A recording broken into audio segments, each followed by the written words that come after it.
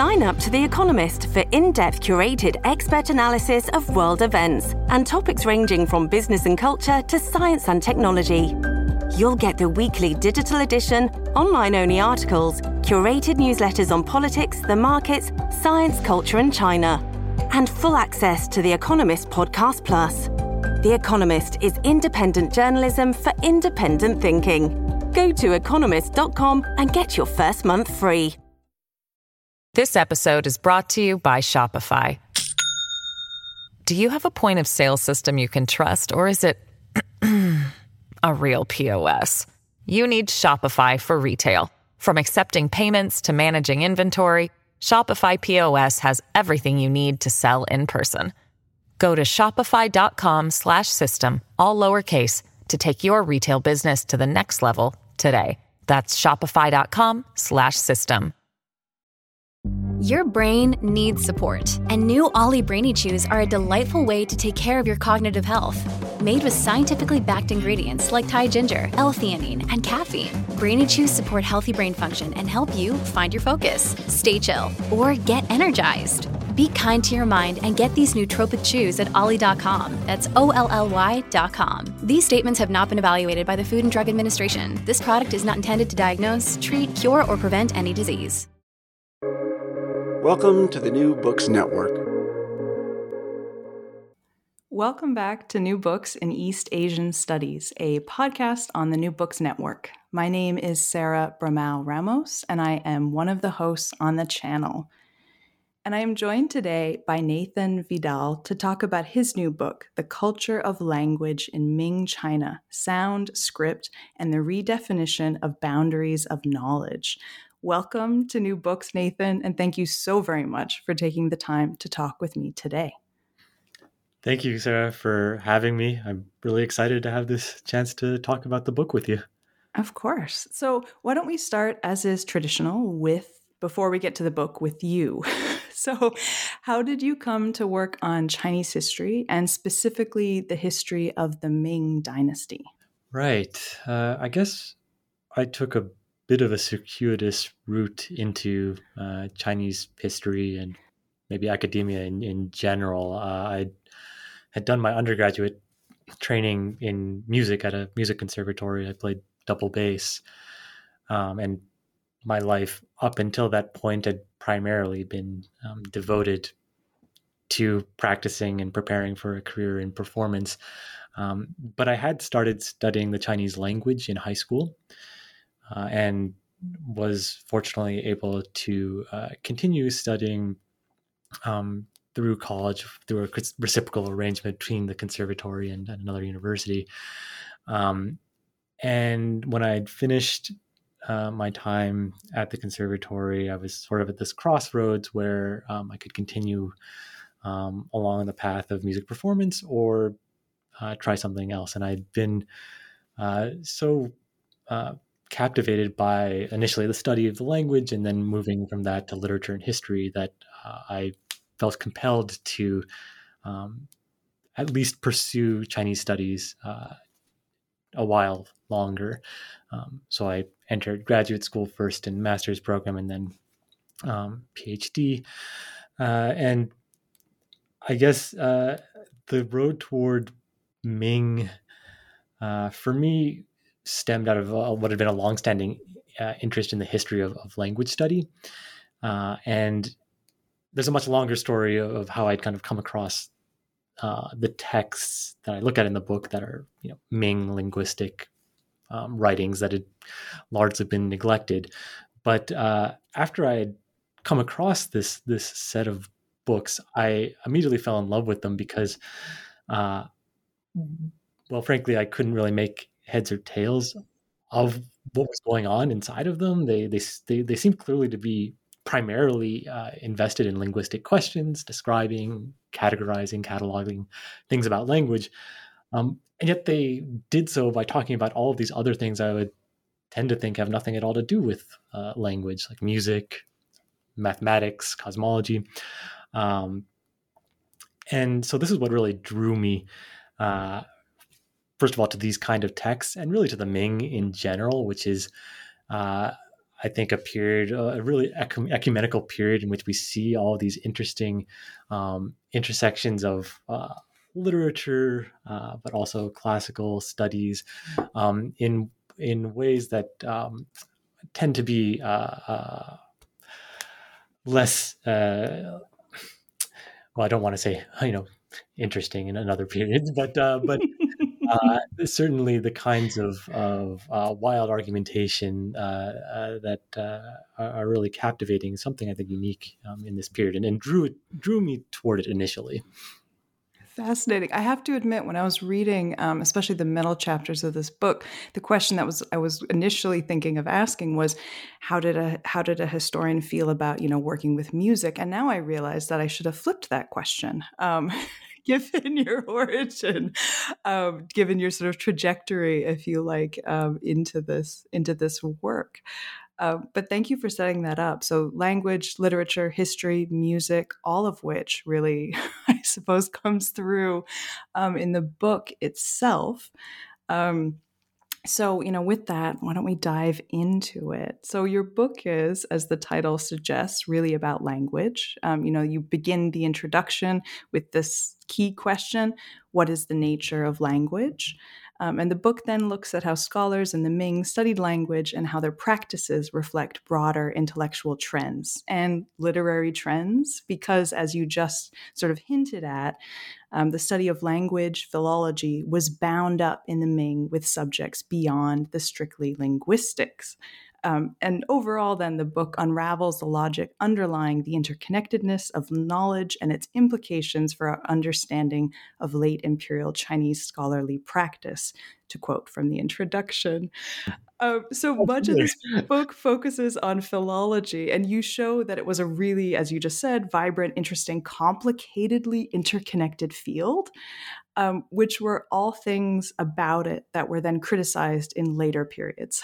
So could you explain this a little bit? So how did, Qing scholars in particular, looking backwards in time, think about Ming scholarship? And how did this then shape and really, define how scholars since the Qing have approached Ming intellectual history? Well, I think you've really hit it at the core here of in the book I make reference to more recent historiography about late imperial Chinese intellectual history, but I think a lot of that really traces back, in fact, just as you say, to the Qing dynasty in the 18th century, when scholars begin looking back at some of these earlier practices in the 16th and 17th centuries, and largely, in my view, writing them out of the history of scholarship or of valid intellectual activity. And they have very prominent venues, first of all, in which they can do that, particularly, and perhaps most famously, the Siku Quan Shu project in the late 18th century, commissioned by the emperor to collect, compile all of the texts in the realm. And there's, first of all, the Sigu Quan Shu proper, which is a collection of books, and very, very few Ming linguistic texts are included there. So first of all, this very prominent collection excludes much of this earlier tradition. There is, however, a bibliographical catalog that accompanies the collection that is much more inclusive insofar as it includes the titles of many of these Ming texts and a brief evaluation in which the Qing editors essentially systematically criticize all of the elements they see as so misguided about these Ming scholars that they, precisely the fact that they didn't keep strictly to one historical time frame, for instance, which for the Qing scholars was primarily we should look at antiquity and base our understanding of antiquity through the study or corroboration of other texts from antiquity. The fact that the Ming scholars were going kind of across time was an issue. The fact that they pulled on all these other apparently non-linguistic fields was another major issue for the Qing scholars, who argued that this was not really true philology and therefore could be ignored. And this attitude they were really quite successful, I think, in writing out these texts because they didn't really factor into most of the later retellings of late imperial intellectual history that have, for the most part, taken for granted their telling of the story, which is that they created this field of learning in the 18th century, with the exception of a few kind of hand-picked predecessors in earlier periods, including they acknowledged there were a couple of good guys in the Ming as well, but it really kind of misrepresenting what was actually going on in this earlier period. And that's kind of the premise of my book, is that scholars in the Ming in the 16th and the 17th century didn't think that they were bad scholars. They weren't waiting for people in the 18th century to come save them and save the history of linguistics, but instead that they developed these particular methodologies for studying language based on a set of epistemological assumptions about the nature of correct or valid knowledge. Mm-hmm. As you were just saying, this is the premise of the book, and your approach then is to really look at these earlier Ming scholars and take them, how would I put it, at face value, or at least to follow their logic where their logic leads, right? As you said, they're not waiting for the 18th century for someone to make sense of them. They know what they're doing. It's just, they know what they're doing. It makes sense to them. And this really ties in then with something I really appreciated about your book, was the way in which you approach intellectual change, intellectual thought, and ideas, not in terms of present day categories, but in terms of historical ones. And this is something that you raise several times, quite explicitly in the book, particularly when you're pointing out, possibilities of present day comparisons or comparisons across the early modern world, that, these are some similarities, but I'm going to look at these Ming scholars based on historical actors categories. So I'm hoping you might say a little bit about this. Why was this approach important to you, and how did it, shape the work of, putting the book together, of the book that exists as it does today? That's a good question. I think it became essential for this project because I wanted to understand how people study language. And in fact, there are some really useful tools to do that, but you have to kind of relinquish, the assumptions we have about what these texts, what might constitute language or the study of language, for instance. And this goes back to this point about them not being, not thinking that they were bad scholars. They seemed like bad scholars to the Qing scholars. And then today, I'm not saying that I think that they were actually good necessarily from our perspective today of what constitutes valid linguistic observation.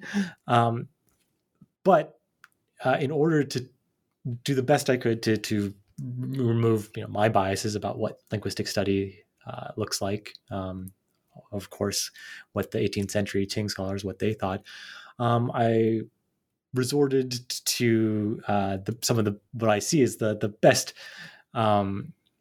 indicators of these kind of contemporary categories. So those would be, for instance, bibliographical catalogs, which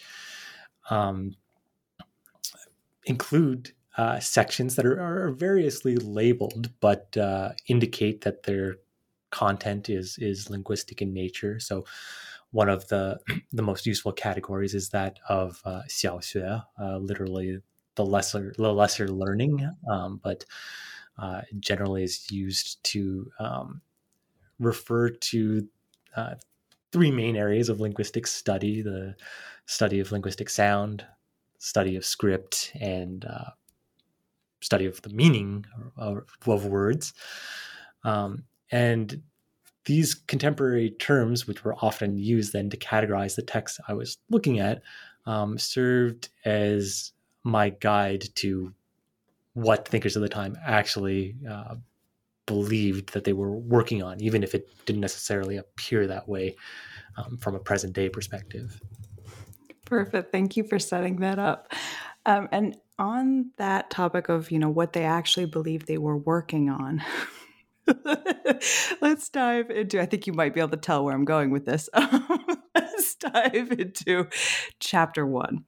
So chapter 1 is part of part 1, and part 1 really sets the scene for the rest of the book that follows, in that it establishes, the communities of learning, the religious, philosophical, and cosmological communities of learning in the world of philology in the Ming. But chapter 1 might be, the most important of all three, in that it unpacks the epistemological underpinnings of Ming philology, which revolves around self-so knowledge. So, what is self-so knowledge, and how did it shape and change the way that Ming literati did their philological work? Right. So I think, first of all, you're absolutely right. If anyone were to read one chapter of the book, it probably should be the first, which I think much of the argument in later chapters really comes out of some of what is established in that first chapter, and in particular, as you say, this issue of self-so knowledge, the term 自然, meaning something that is so of itself. It can be understood, I think, also in comparison or in contrast to what it is not. The typical juxtaposition we see in these texts is that which is self-so, 自然, versus that which is man-made, 人为. So things that are man-made are characterized by artifice and constrained by the limited potential of observation that any individual has. What is self-so, by contrast, is something that is validated not by the observation or perception of an individual, but rather the coherence that underlies all things in the universe. So this, of course, harkens back to a very important, we can say for shorthand, Neo-Confucian idea of Li, or a coherence that fundamentally ties together, that is unitary, shared among all things, despite their different manifestations. And the significance of this universality for Ming thinkers was that there were a lot of linguistic issues that we don't know the answer to. We don't know what is the best categorization system, or to decide how many rhymes exist, or how many syllable initials. All of these are kind of open questions. In order to solve these unknowns, if we posit that in fact these kind of categories belong to some much grander universal scheme, then perhaps we can reach out into other related fields of knowledge, and based on the knowns from those fields, we can begin to solve for the unknowns in language. So the kind of paradigmatic example would be the relationship that's established between music and language. Music being a field that, first of all, had deep cosmological roots in antiquity, and was long held to have a kind of inviolable basis in mathematics or arithmetic calculations. So we can understand the number of pitches in the musical scale that is produced by this infallible arithmetic calculation. So there are 12 pitches. This must be a kind of sonic category or number, right? 12, that is based in these universal truths. We know that from music. It has been established and proven. Let's establish that, let's apply that rather to another arena that involves sound, that of linguistic sound. And so we see in this period then this explosion of experimentation with 12-part categorizations of syllables or this kind of thing, but based on a calculation that's fundamentally rooted in this idea that there are universal truth, and we can deduce those, for instance, through mathematical calculation in some contexts, and then use those to apply to language. Mm-hmm. When you were talking before about, looking beyond your own bias and the biases of the Qing scholars, I was reminded of the way that you talk about in this chapter that Ming scholars are trying to use this idea of self-so knowledge to surpass the limits of human perception and bias, right? Just thinking about how that ties back to your earlier point that you made about, you're not not trying to claim that they were doing work that is of the kind we would recognize today, but there's certainly some, they're not, how would I put it? What they're trying to get at is maybe recognizable, right? And the idea that trying to look beyond the limits of human perception or bias itself. That's exactly right. And then at the end of that first chapter, I try to juxtapose this idea of self-so knowledge with the later Western conception of objective knowledge, which, at least at a discursive level, there is this similarity of objectivity as often being mechanized, of going beyond human observation. So, as you say, very recognizable in that sense. And in fact, these Ming scholars were aware of ways of studying language that resembled the methods that the later Qing scholars would use. But the mainstream Ming thinkers generally criticized those methods as faulty precisely because of their reliance on either textual records that they felt were inadequate, that we don't have that much text left from antiquity, which is also a reasonable claim, as well as the idea that observation or my personal preference for this dialect is going to motivate my construction of a linguistic categorization system. And so, just as you say, that the one of the primary arguments here is that we want to surpass these kind of biases to create a truly kind of comprehensive linguistic system that is not something that could be criticized as being the product of the limits. One thing that comes up again and again is that humans can only hear certain sounds, and once someone is no longer an infant, their speech becomes constrained by what they hear around them, so they also can't utter certain sounds. And these were all seen as kind of limiting factors that cosmological methods that relied on this idea of there being an alternative, that which is self-so, could surpass. I was reminded when you were describing, from infancy I think there's a line here, something about babies crying in multiple parts as well, or something about from infancy. I was just reminded of that, which struck me as like, yes, they do. Yes, yeah. Well, there's this, there's a constant refrain among many different thinkers from this period about how, all infants, at birth make the same cry, and it's only over time that we start to see these kind of differentiations in region, for instance, which I think, if anyone has spent enough time in the pediatrician's office, you might, it can be difficult to separate among, and indeed even for people who study the sort of the physiology of how humans develop speech. It is, we all know that young people, right, they can very quickly learn to speak a language fluently with flawless pronunciation, and that ability decreases as we get older. So again, this is a kind of observation that it is rooted in things that we believe to be true today as well. But then the way that they try and get around these issues is of course quite different. Mm-hmm. So speaking of things that Ming scholars knew about and things that they knew of, this moves us, one of the things that they were aware of was different language systems, different scripts, and in particular, phonological scripts, which is something that you look at that in chapters 2 and 3, which make up part 1 of the book. So these chapters, and I'm just going to briefly sort of touch on some of the core ideas and things that these chapters talk about. So one of the main things that these Ming scholars are dealing with, though, is phonological scripts and the way that they transcribe sounds that do not exist in Chinese. And here you look in particular at Sanskrit, although Latin appears as well.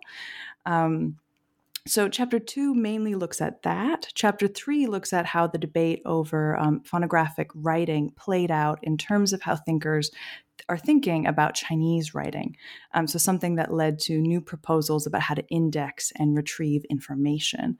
And in both of these chapters, again, thinking of, things that Ming scholars were aware of, you make the point that this idea that a phonographic script is superior to logographic writing, this was not something that Ming scholars thought. That was not something that was evident to them in the way that later language reformers might make the case that this is true. This was definitely not the case for Ming scholars. But you also note that thinkers did disagree in this period about what the source of the superiority of Chinese graphs actually was. So you look at a number of different thinkers here. But could you touch on maybe a few of the ideas that were being bandied about as to what made, to Ming scholars, Chinese graphs so superior? What were sort of the strengths that they saw in Chinese? Yeah, it's a good point. I think you bring in our awareness of later reformers, because certainly when initially I was seeing this very surprising, I think based on our understanding of the history of language study in China, very surprising attention to phonographic writing systems already in this period. One of the questions that's always going to come up is, well, was there any idea that in fact that could replace Chinese characters? And as far as I've seen, with one or two exceptions, the idea never really comes up. There is a sense that phonographic writing systems are very useful within the context of theoretical phonology. Just as you say, if we want to represent all possible sounds, and if we can't do that solely with Chinese characters, these kind of phonographic writing systems can be used to supplement Chinese writing in that context. But they're not really seen as something that's going to be useful for everyday writing in this way that, for instance, later reformers, of course, will say, oh, this is the road toward mass literacy, is to have phonetic writing. And yeah, there are many reasons why Chinese characters are still held to be the superior writing system. I think perhaps the most interesting criticisms of phonographic writing would be, for instance, the idea that in fact it's more confusing than the Chinese character, which we know there are a set of rules that apply to every Chinese character, that it contains the sound of one syllable. It has one, of course, it can have more than one, but also there's sort of one fundamental semantic sense to each character. So it's kind of this compact unit of sound and meaning. Whereas phonographic writing, particularly to readers who are not as familiar with it, seemed quite baffling. The idea that, especially given that phonographic writing was largely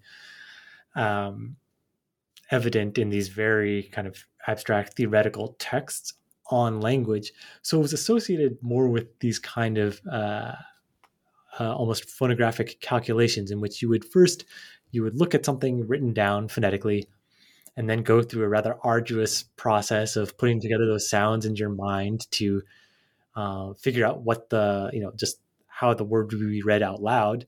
And then an additional process of associating that sound that you just uttered with a word. And so it seemed much less efficient than Chinese writing. The other, I think, interesting argument that comes up at some point in the book is one thinker who actually says, you know what, I will grant that the phonographic writing is simpler. It is, in fact, easier to learn than Chinese. But that's precisely the point. That's why Chinese is superior. at least for Chinese civilization. We are so rich that only Chinese characters could possibly fully characterize or encompass everything that we have. And it is only those that are culturally impoverished that could rely on such a writing system that doesn't have this kind of greater significance. This episode is brought to you by Shopify. Do you have a point of sale system you can trust, or is it a real POS? You need Shopify for retail. From accepting payments to managing inventory, Shopify POS has everything you need to sell in person. Go to shopify.com/system, all lowercase, to take your retail business to the next level today. That's shopify.com/system. I love there's a line in here somewhere which is, one might recognize the sound but not the meaning. Thinking of phonographic scripts. There's much in these chapters, and lots of different thinkers, lots of different ideas, as you just sort of highlighted a few. There's, as I indicated, or as you sort of summarized, definitely read chapter 1. Do not skip chapters 2 and 3.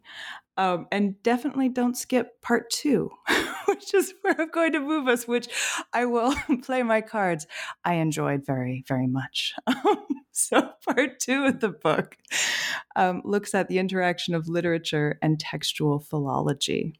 So chapter 4 looks at opera specifically. And this is a really fascinating chapter, at least it was to me, as you look here at pronunciation debates and debates about regional difference, and you show how, these debates over regional difference and how or whether to standardize the language really brought classicists and philologists into dialogue with opera librettists.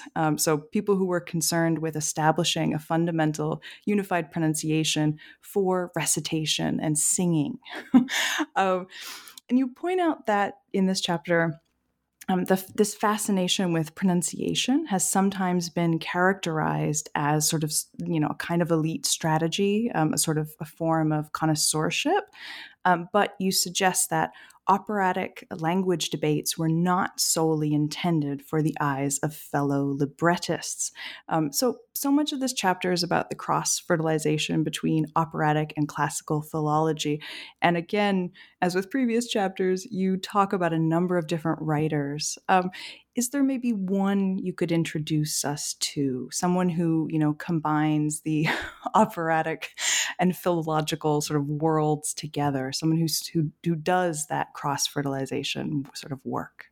Definitely. I think probably the best example would be this opera theorist named Shen Chongsui. Shen Chongsui writes a manual that is it's titled 读取须知. So basically, things you need to know to write opera.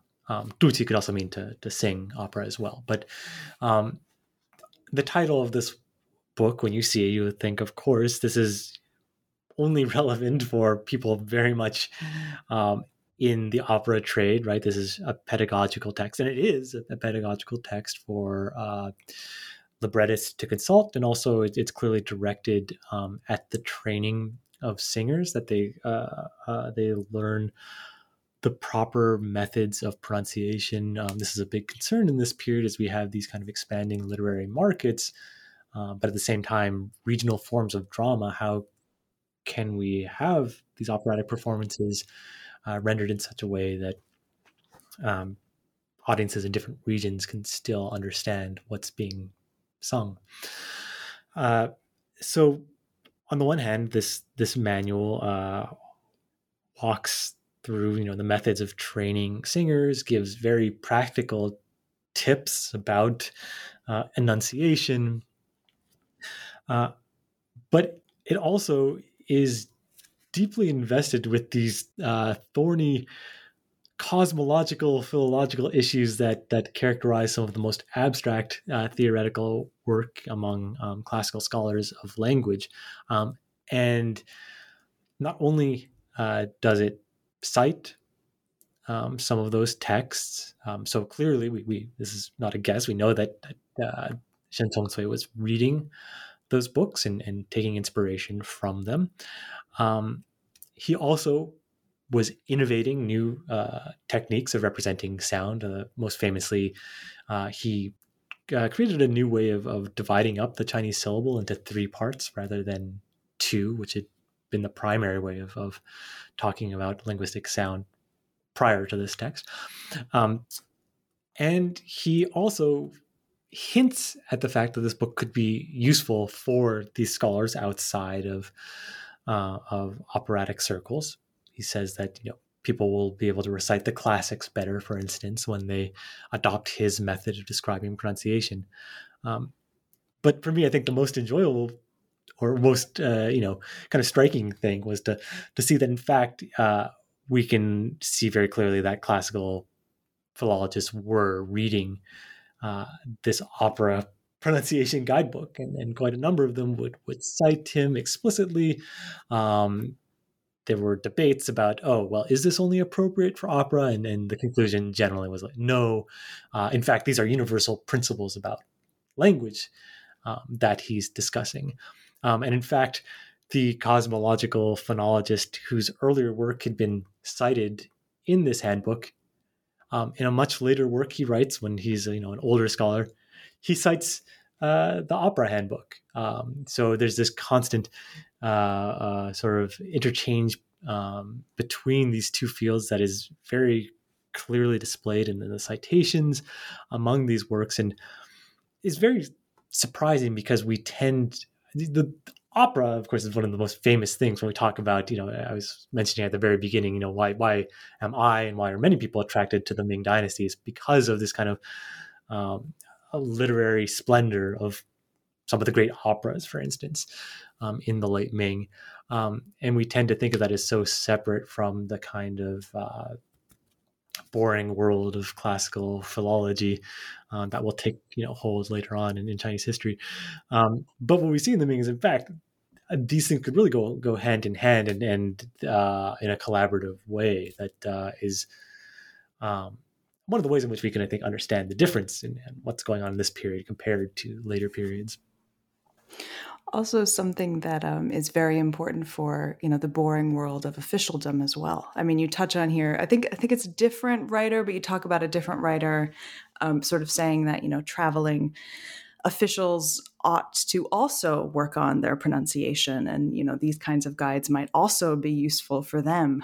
Yeah, exactly. in working to standardize their accents. Yeah, that's right. And that particular case is actually Li Yu, who is one of the most well-known literary figures of this period, but always as a representative of that kind of extreme of sort of literary indulgence in the late Ming and early Qing, when in fact he's also apparently well-versed in these classical philological studies, and proposes just what you've highlighted here, this really wild idea that opera, he says, I think something like opera is could be the universal language because it's this area in which we pay so much attention to pronunciation.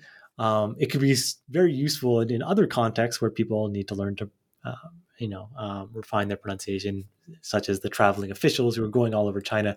If they paid more attention to what we're doing here in the opera community, maybe there wouldn't be these kind of miscommunications based on unintelligible local dialects. Mm-hmm. On the speaking of the places in which philology is found or brought into, and the different uses that it's put to, that sort of the plurality of interest that really carries over into chapter 5, which looks at something I think touched on a few times now, but the intersection of classical and literary learning, and specifically how literary modes of reading were applied to classical works. So here you look in particular at how the dominant Qing approach, which we might summarize as the 6 classics are all history, you have in the Ming instead a different approach. The 6 classics are all rhyming texts, so very different way of thinking of the classics. And you also, I'll just note, you also explore here how Ming scholars tried to reconstruct the melodies of antiquity, which predated the invention of musical notation, on the premise that there's a connection between musical and linguistic sound. So, and I will just note that part of the chapter is fascinating, and there are notes, and there are some examples, but I'll park that for now. What I wanted to ask about is about this approach to the classics. And I'm really curious actually as to how this Ming approach and thinking of the classics as being rhyming texts and literary texts, how it actually shapes how, you think of the classics or how you might teach the classics. Are there sort of thinking both about this chapter and maybe places in which this chapter might move to in terms of its being used? Has this changed the way that you think or teach the classics at all? Yeah, that's a really good question. First, before parking that earlier issue about the notes in the musical notes in the chapter, I would highly suggest if anyone has a keyboard in this chapter in front of them to try and play them, because it's amusing to see this process of these what sound like melodies, and then the progression to these pretty horrendous, just don't seem to have any kind of tonal center melodies that but that were based on these calculations that are in turn are rooted in the idea that, as you said, the musical and linguistic sound must be related.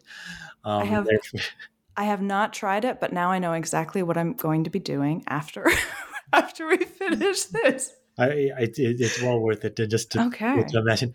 Wait, was this person serious that this was probably the melody for this ancient poetry? This, what sounds like a kind of a 12-tone, free for all. So, but back to your question about has this changed how I think about or teach the classics? I think that it could. If in general, I think this project has pushed me to think beyond disciplinary boundaries that govern the departments we belong to in universities, that to a certain extent are the conferences we attend, the societies, the academic societies that are organized by, and that in some ways force the directions in which we do research, as well as teach. And I think working on this book really pushed me to reevaluate, my assumptions about what things go together and how to approach, as you say, texts like the classics. I think there could be a very valuable way of teaching these books based on their literary merit, or how might we understand the literary narrative of the Analects, which I'm sure my colleagues in early China might be very angry to based on their deep knowledge of how the text was actually constructed, but for most of its history, it existed in a form, in a book that people might read in different ways, and I think getting students to approach these texts not necessarily exclusively for their sort of important and potentially universal ideas that they contain, but also to think about what kind of enjoyment we can derive from them on an aesthetic level. I think it can only be an additional kind of value to explore these texts, both personally and on the teaching level.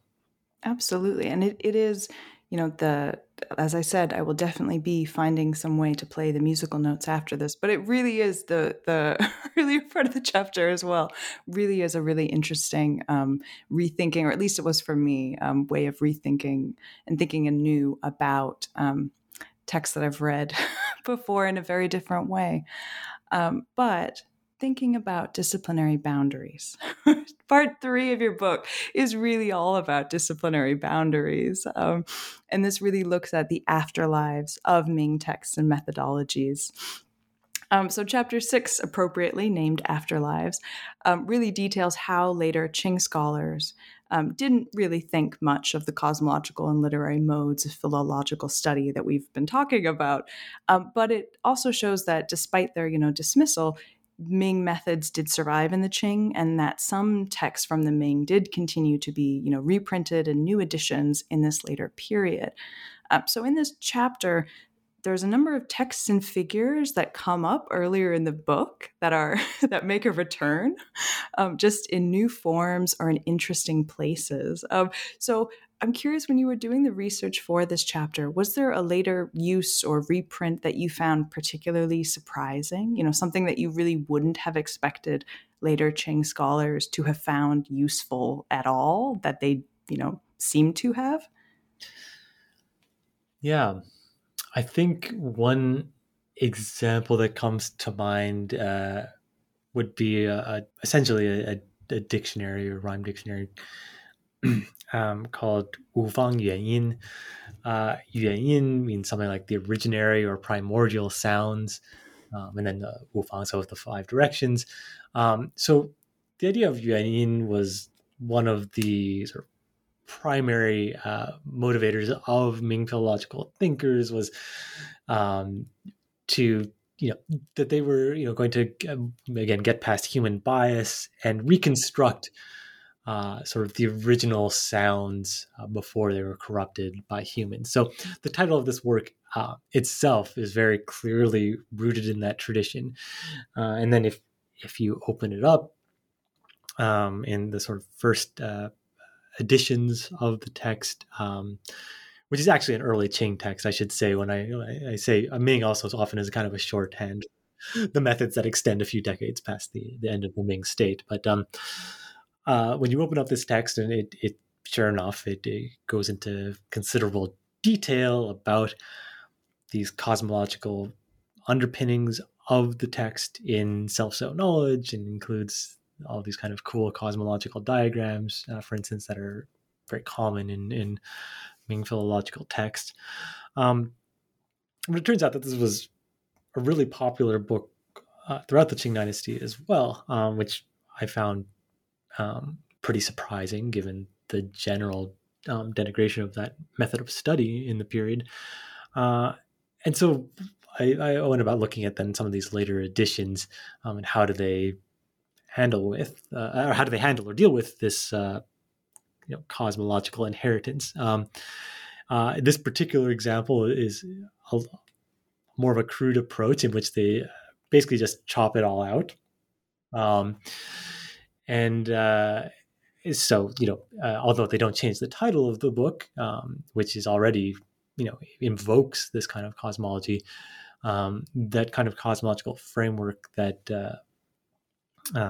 accompanies much of the kind of paratextual material at the beginning of the book, in many of the later editions, is largely excised. So that's one way of doing it. But then they kind of go one step further in the later editions, really kind of in defiance of the original intention of the book. Say, this is a dictionary of official court, pronunciation. So they really kind of rub it in the face of, they think the original version, which is say, not only are we going to remove, but we're going to reframe it as a book that's useful for understanding very, very specific style of pronunciation. So that to me was very one striking example. We see other interesting uses of these earlier texts too, in which they seem to think that there's valuable information compiled, as long as it can kind of be extracted and the husk of this kind of earlier methodology left to rot in the past.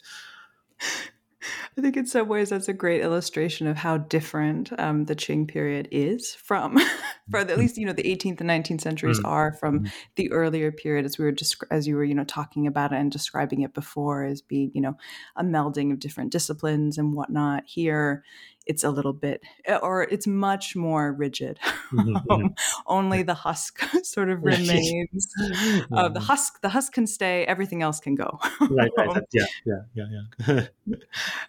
This then, thinking about what stays and what remains and what doesn't. This sort of is all, right, I guess, wrapped up for the moment, at least, in Chapter 7, which looks at sort of the afterlife of philological communities and disciplinary boundaries of the Ming, as we've just sort of been touching on a little bit. So you note that 18th and 19th century scholars formed similar networks of scholarship, and they too valued philology, but they reframed the boundaries of philology.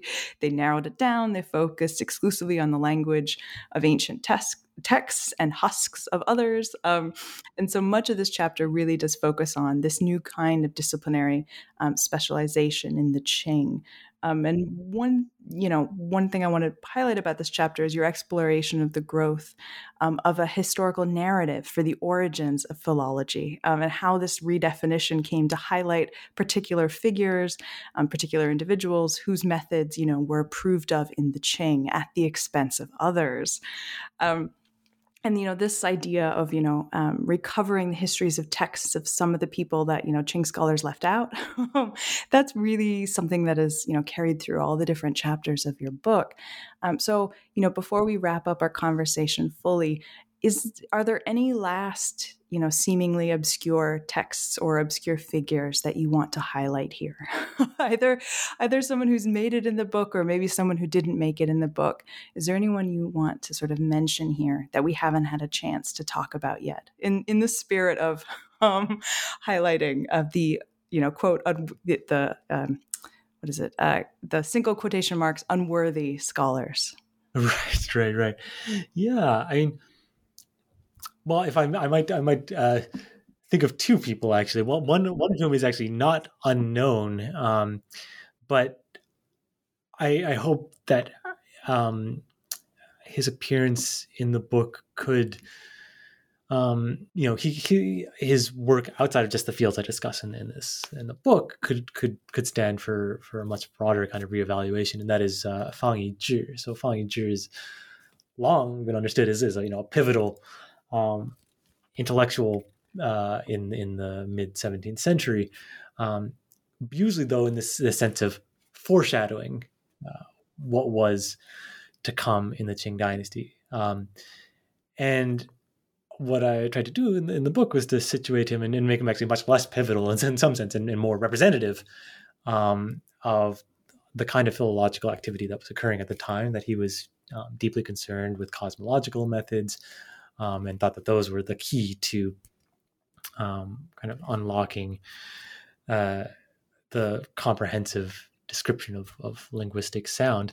And so by situating this figure as a kind of a representative of broader trends at his time, I think there could be much more to be said there about this moment in the mid 17th century that is sometimes mined as the turning point. But if it's not the turning point, then what exactly is going on there? Another thinker who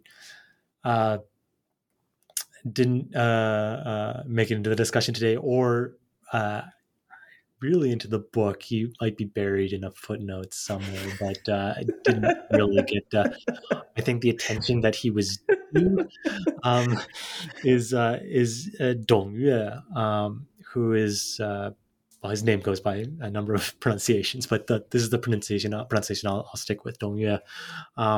Most famously, he's associated with Xiou Bu, this a sequel to the Journey to the West.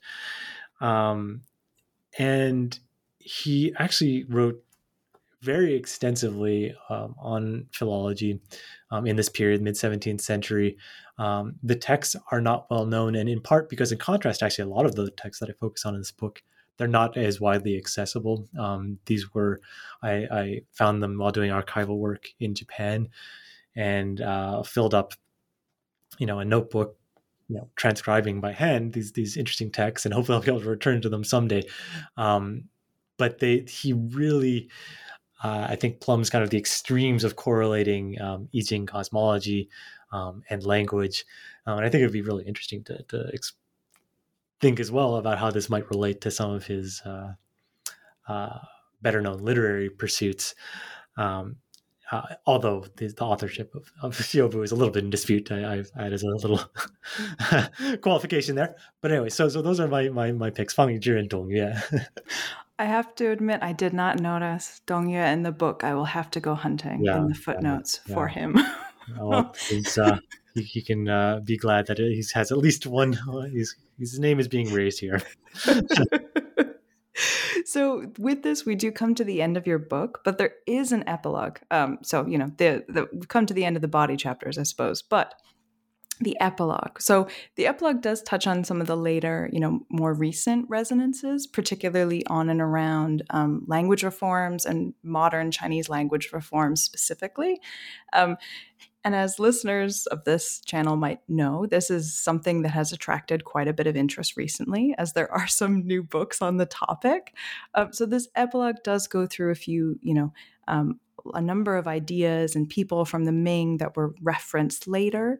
And you end the book itself with this line: as esoteric as their writings appear, the concerns of Ming philologists continue to resurface within China's linguistic practices today. So there's a lot that this epilogue covers, but is there, one particular takeaway from the Ming case that you want to leave listeners with, particularly listeners who might be especially interested in language reform? Yeah, I think one of the bigger takeaways would be an issue that actually came up earlier in our conversation, but just to sort of reframe it in this context is, what does it mean to engage with phonographic writing in China? And I've laid out what I see here is, one way we might contrast the interest in phonographic writing in the Ming in contrast to the Reform period, which is, broadly speaking, in the Reform period, a goal of mass literacy versus in the Ming, one of theoretical abstraction of linguistic sounds. But I think there's probably room for more nuanced studies of this relationship. If we look at what's transpiring in the early 20th century in China, late 19th century through the first half of the 20th century and beyond, as of course rooted in things that are very specific to the modern context, but also clearly born out of a much longer trajectory. I think there's a lot of room for new stories to tell about how this kind of reform either really was a revolution from, or to what degree was it actually also pulling on some of these earlier trends. As I talked about in the epilogue, in some ways there were very kind of self-conscious overtures to these earlier periods in ways that were sometimes self-serving, but in any case, I think I hope that there can be a productive dialogue with people who work in this more modern area, because I sort of touch on it very briefly in this epilogue, and I think there's probably much more to be done. Oh, I think definitely in terms of much more to be done, but also the fact that you definitely touch on it. I mean, there's a number of different sort of strands that you lay out in terms of different people who reference earlier thinkers or different time. There's a lot in the epilogue. So, definitely hit chapter 1, the middle section, but do not skip the epilogue. Yep. But with this, we come to the end of your book, in its entirety, and the end of our conversation as a whole. But I hope that we, had a chance to scratch the surface of some of what's in your book. There is so very much in it in terms of ideas and thinkers and texts. It is so very rich. But now that you are done with this project, now that the book is out there. What are you working on now, Nathan? What is inspiring you at the moment? Thanks. Yeah, it's very a great moment, to be when you're done with the book, and it's a long process, and so I've been going in a few different directions. The area that's captured my interest as of late, and is one that, of course, speaking with you is one of really the I think true up and coming scholars in this area, and I have much to learn from you in this area, this field. But it's this burgeoning, I think, field of study, which is Manchu, we could say, literary culture. I approach more, given my background, from a kind of intellectual history perspective. So I'm looking at how Manchu writings integrated with Chinese intellectual and literary traditions, and how this might contribute to our understanding of both ideas of Manchu identity, and also Qing intellectual culture more broadly, as well as, of course, the kind of Manchu study specific questions of what were the spheres of Manchu influence outside of the better known administrative or bureaucratic ones. We were talking about bias before. So with the, full, all of my own bias here, that sounds fascinating. I mean that genuinely, but I will acknowledge that you are talking to the converted here. But I'll take it. I very much look forward to reading and hearing and listening to more about that as you go forward. But thank you again for taking the time to talk to me about this. This book and this work in particular. Thank you very much for having this conversation with me. It was really a pleasure.